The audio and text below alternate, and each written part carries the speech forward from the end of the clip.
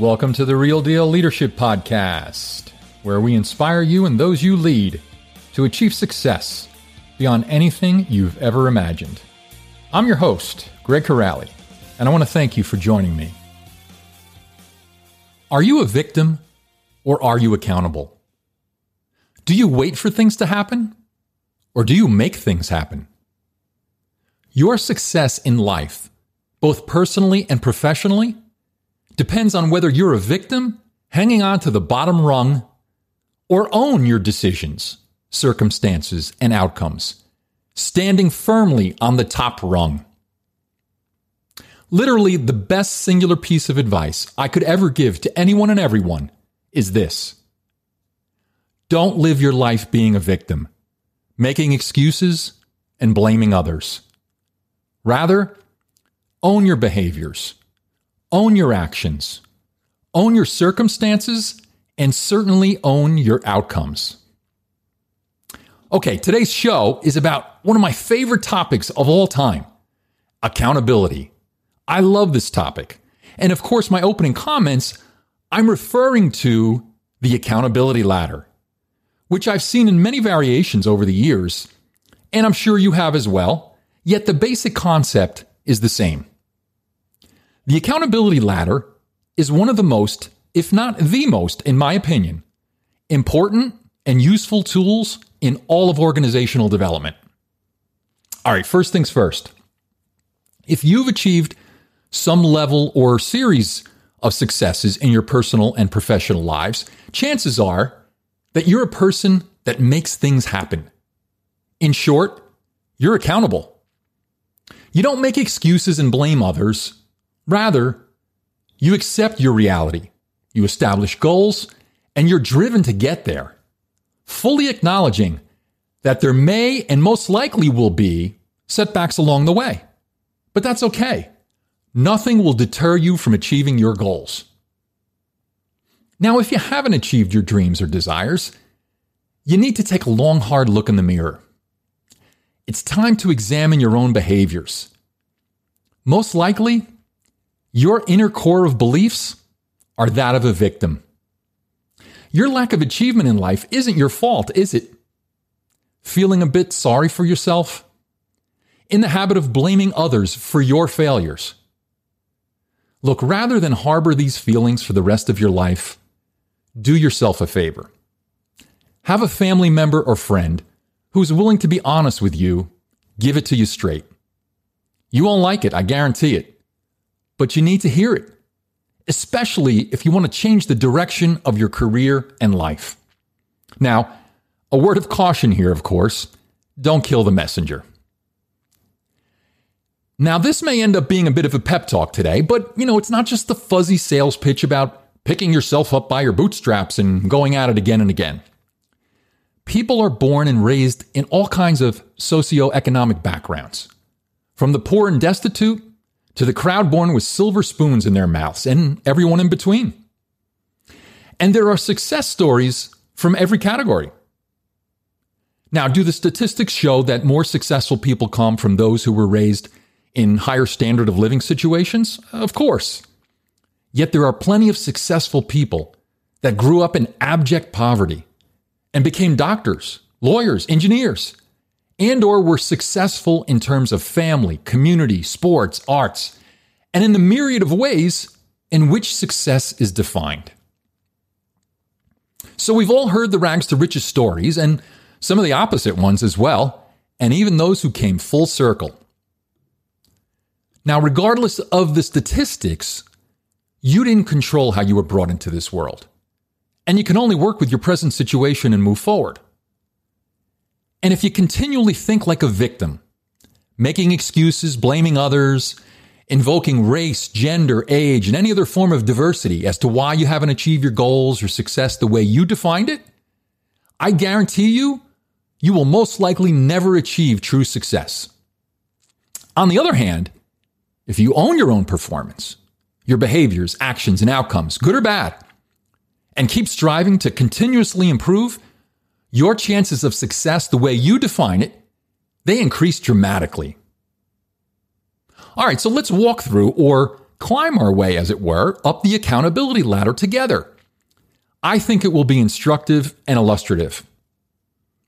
There are 8 rungs from top to bottom. Now, just type accountability ladder into any search engine and several versions will pop up. I won't share a visual in any documentation that I put out for any of these versions of the ladder for a couple of reasons. First, I'm not going to advertise for any particular company or consultant's version. And secondly, I'd rather stay away from any potential legal issues. So we're going to start at the bottom. And the first 4 rungs of the ladder are victim behaviors. So we're starting at the bottom here. First step, first rung, unaware. So at the lowest level or rung of the ladder is this lack of awareness or consciousness. Now, if this is where you are, you're in trouble.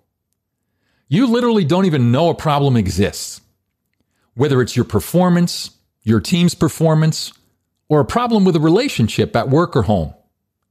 That means your head is most likely somewhere else. Your priorities are screwed up.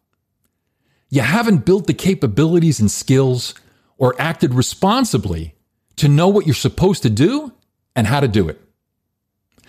It will literally take a boss, either at home or work, a peer, a friend, a family member, or some significant emotional event to wake you up with the proverbial 2x4 right between your eyes. Now, hopefully, this will happen sooner rather than later in both your career and personal life. Okay, moving up a rung, blaming others. Look, if you're at least conscious of a problem or lack of achievement, that's better than being unaware. But don't pat yourself on the back just yet. You're a long way from home, Dorothy. With this mindset, nothing is ever your fault, is it? You're defensive and you tend to blame others for your failures or your team's failures. You blame the company, its systems, and its culture. You blame your peers for undermining you and not being team players. You blame your boss for not being clear on his or her expectations. You blame your spouse or kids for not complying with your wishes when maybe it's you that's not providing enough give for all the taking that you're doing. Okay, next rung, you're moving up. Excuses. I remember when I was first starting out in industry as a 21-year-old, fresh out of engineering school. I didn't understand personal goals and how important they were to the organization and to my boss. Well, after I was through explaining to him why I wasn't achieving certain goals and most likely wouldn't by the end of the year, rationalizing and making excuses, he provided that significant emotional stimulus for me. It was a recalibration of priorities and a much needed wake-up call for me. It meant to me at the time that I couldn't just do the things I wanted or liked about my job, and how I needed to pay attention to moving the department forward through meaningful contributions and improving the business. So, do you make excuses for not getting things done or for failure to achieve goals? I've not only done it, but I've seen it now for a few decades and with mature, seasoned leaders. It's actually one of the worst attributes of any working professional. I mean, what leader or business owner out there wants people on their team that continuously make excuses for not getting things done, rather than the one who always figures out how to get things done? All right, I'm getting ahead of myself. We'll get to those that get things done shortly. Okay, last rung of the victim behaviors. You're moving up. Wait and hope. We're making progress. We're aware there's a problem. We stop blaming others and making excuses. And we're actually concerned about the issue at hand and contemplating what to do about it. We're not actually sure, though, what to do, however. So we employ a wait and hope strategy. Did you ever hear the phrase, hope is not a strategy? Progress in society and the corporate world comes from action, not inaction. If you're hoping your problem performer suddenly steps up and becomes accountable and delivers on results, you may be waiting a long time. And in the meantime, it's affecting your team's performance, which means it's affecting your performance. I can't tell you how many times I've seen leaders defend their teams or an individual's poor performance for all kinds of reasons, and then actually lose their job because they were too weak to set a high standard, not accept excuses, and formally hold people accountable. All right, speaking of accountability, we have moved to the top half of the ladder. Here are the accountable behaviors. First rung of the accountable behaviors, acknowledge reality. So, congratulations. You're moving in the right direction. You've acknowledged the problem, issue, and circumstances surrounding it. The problem is real and it's not going away unless someone does something about it. Now, you're not sure that it's you yet that has to take action as you're thinking about and analyzing the situation, trying to decide if it's something you can fix or at least contribute to the fix. I'll never forget my first assignment as a line manager back in the early 90s. There was a leadership consultant that my company hired that was working with many of us and throughout the larger department on goal-setting structure and substance, which turned out actually to be foundational to my development as a manager. Now, I can vividly recall a session we were having back in New Jersey with me and my team, facilitated by this consultant. It was about an issue that needed resolution.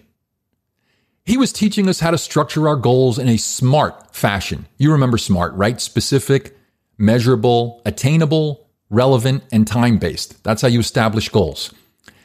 And then to complete that concept, he was pressing me on what assistance I might need from others. I remember he asked me point blank, in front of my whole team, do you need anything from anyone else outside your department to solve this problem? I was silent for a few seconds as I thought it through, and then responded, no. Now, in that moment, I came to the realization that I had much more responsibility and accountability and the wherewithal within me and my team to solve organizational problems. I didn't always have to depend on others. It was an important step in the development of my own accountability maturity. Okay, let's move up a rung. Own it. Here we go. Ownership, it's a beautiful thing.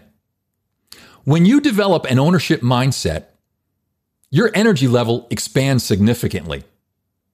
It's like when you're getting ready to go on vacation. You literally plow through your inbox, all the papers on your desk, all of your emails, and any projects that are outstanding.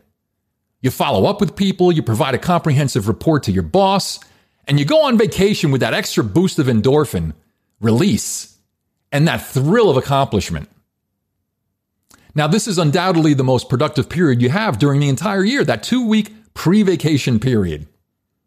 All right, so look, when you own the issue or problem, that means that you believe it's not only your responsibility to fix it, but you're determined and committed to do anything and everything necessary to resolve it. In fact, you'll let nothing stand in your way. You won't take no for an answer from anyone. You blow off all the naysayers that say, that'll never work. In fact, you take special pride in telling those that say, you can't do that, or the infamous, that's not the way things are done around here. Who the hell says I can't? You? I mean, just imagine if everyone had this level of ownership for organizational problems. Corporate savings would be in the hundreds of billions of dollars. All right, we're moving up. Next rung on the ladder. Find solutions. So now that you own the problem, how are you going to fix it? Can you do it alone? Do you need your team? Do you need help from your peers or peer organizations? Do you need your boss to provide resources or clear the path of any obstacles? Do you need external assistance, maybe support from a vendor or a regulatory body? Is this a big issue that will take a cross-functional team months to work towards resolution? Or does it only require a hit team that can generate solutions in a couple of meetings by utilizing the problem-solving model, Lean and or Six Sigma tools in a structured, focused setting with an experienced facilitator? All right, I know there are a lot of questions to answer here, but I can tell you that it's been my experience that leaders and teams many times make missteps early on. The problem is not defined correctly. Therefore, the data analysis is incorrect, and ineffective solutions are then generated. And when does that show up? Typically, the team reports out to the boss or boss's boss or a larger group at some point and makes recommendations. Well, when everyone in the room is looking at each other with incredulity at the idea of approving the recommendations, then we know it's basically, Houston, we have a problem. Now, I know this is somewhat tangential to the topic and speaks to process and leadership and the lack thereof, quite frankly. But the effective leader, they check in with the team frequently, and they make sure the problem is defined accurately early on. They review progress with the boss so that there's no surprises. The experienced, mature leader employs proven solutions, but also pushes the team to develop new, innovative solutions that will finally solve the problem through new processes, so there's no slippage back moving forward. Okay, folks, here it is, the top rung of the ladder. I love this statement. Make it happen. The most successful people make it happen. They don't wait for things to happen. This is like reaching the self-actualization stage of Maslow's hierarchy. This speaks to a concept I've mentioned previously that applies perfectly here. It's critical that as a manager and leader, you are proactive rather than reactive. Always be on the balls of your feet, not on your heels. In business, issues and problems will be continually thrown at you. And without a proactive plan and strategy, all you'll be doing is reacting and putting out fires. Now, don't get me wrong. The fires need to be put out. But when they're no longer burning, pursue a leadership agenda of continuous improvement that will both prevent some of the issues from ever arising again, as well as better prepare you to address the issue that does arise periodically. You need to always be leading out front, driving the issues and business forward. Now, if for some reason things seem to be going smoothly, don't be fooled. In large organizations, and I'm guessing even in smaller ones, there are always issues, whether they appear out in the open or are hiding under layers of management or suppressed by the culture. Your job as an engaged, effective leader is to seek out and find the issues and uncover what may be impacting the business or operation negatively. So go talk to people. Make yourself seen and heard in the business and listen to what your employees are telling you. And if they are quiet, it's your job to be inquisitive and get them to talk about how things really get done. If you don't, you're going to be surprised one day with a big bad event. And then when you start to dig into the problem that surfaced or investigate the event that occurred, you'll find that the issue had always been there and was just lurking within the culture or just under the surface and invisible to you.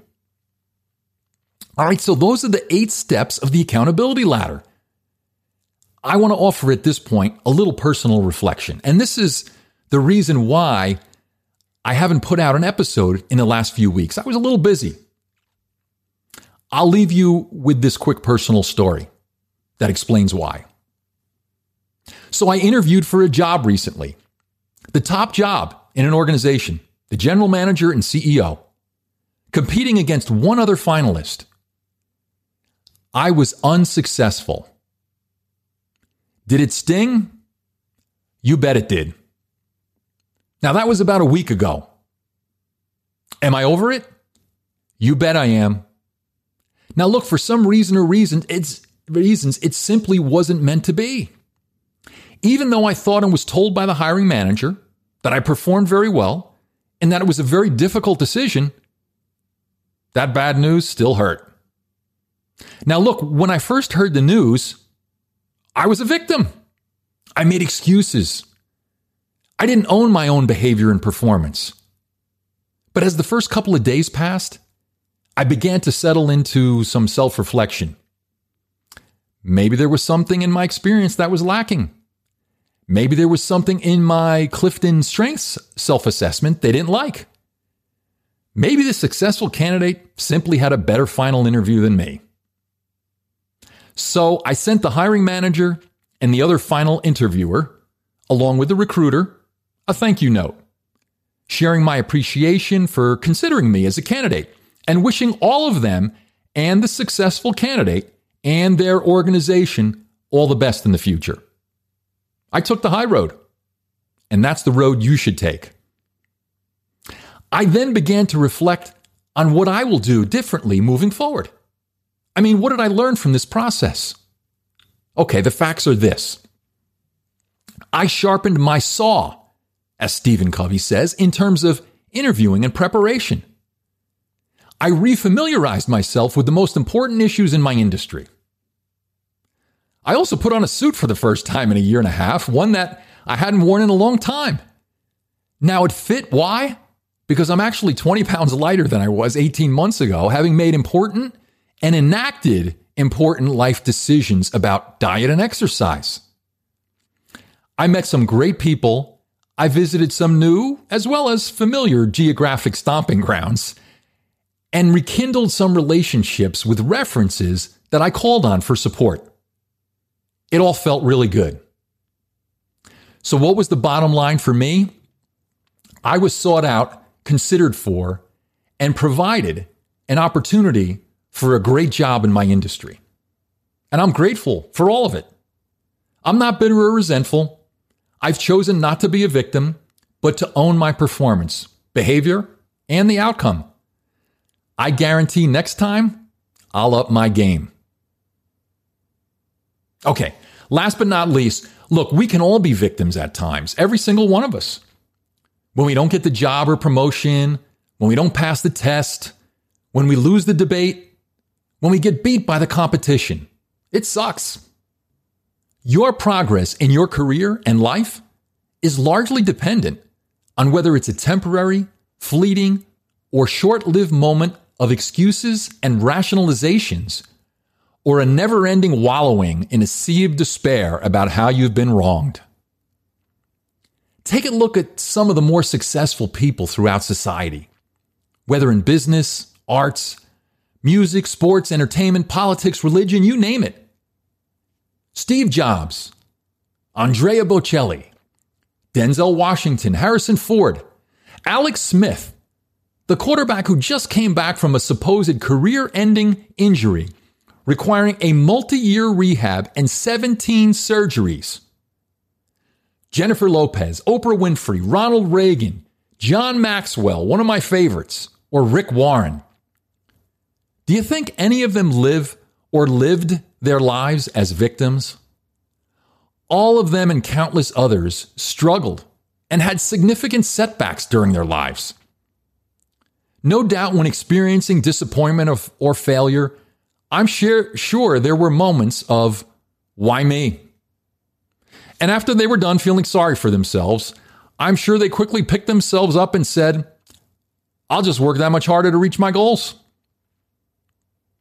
Regardless of whether they were treated fairly, suffered discrimination, or were the recipient of bad timing and a host of other factors that were detrimental to their progress, successful people are accountable. They own their behaviors, actions, mindset, and results, good or bad. They are learners and strivers. They are driven to achieve. The best leaders and the most successful people don't wait for things to happen. They make things happen. That's a wrap, folks, of this episode of The Real Deal. But don't go away just yet. Please subscribe to The Real Deal with Greg Corrali through the Apple, Spotify, iHeartRadio, or Google podcast directories, or at gregcorrali.com. And please tell others in your network to do the same in order to receive automatic notifications of new episodes. Feel free to provide a rating and leave a review. As we all know, feedback is a gift, and sometimes we simply can't see what others can. Also, please feel free to suggest relevant topics that you or a colleague are dealing with in the workplace. I'd love to address these either through my leadership blog or as a future podcast episode. So until next time, challenge everything, set the bar incredibly high, and execute relentlessly.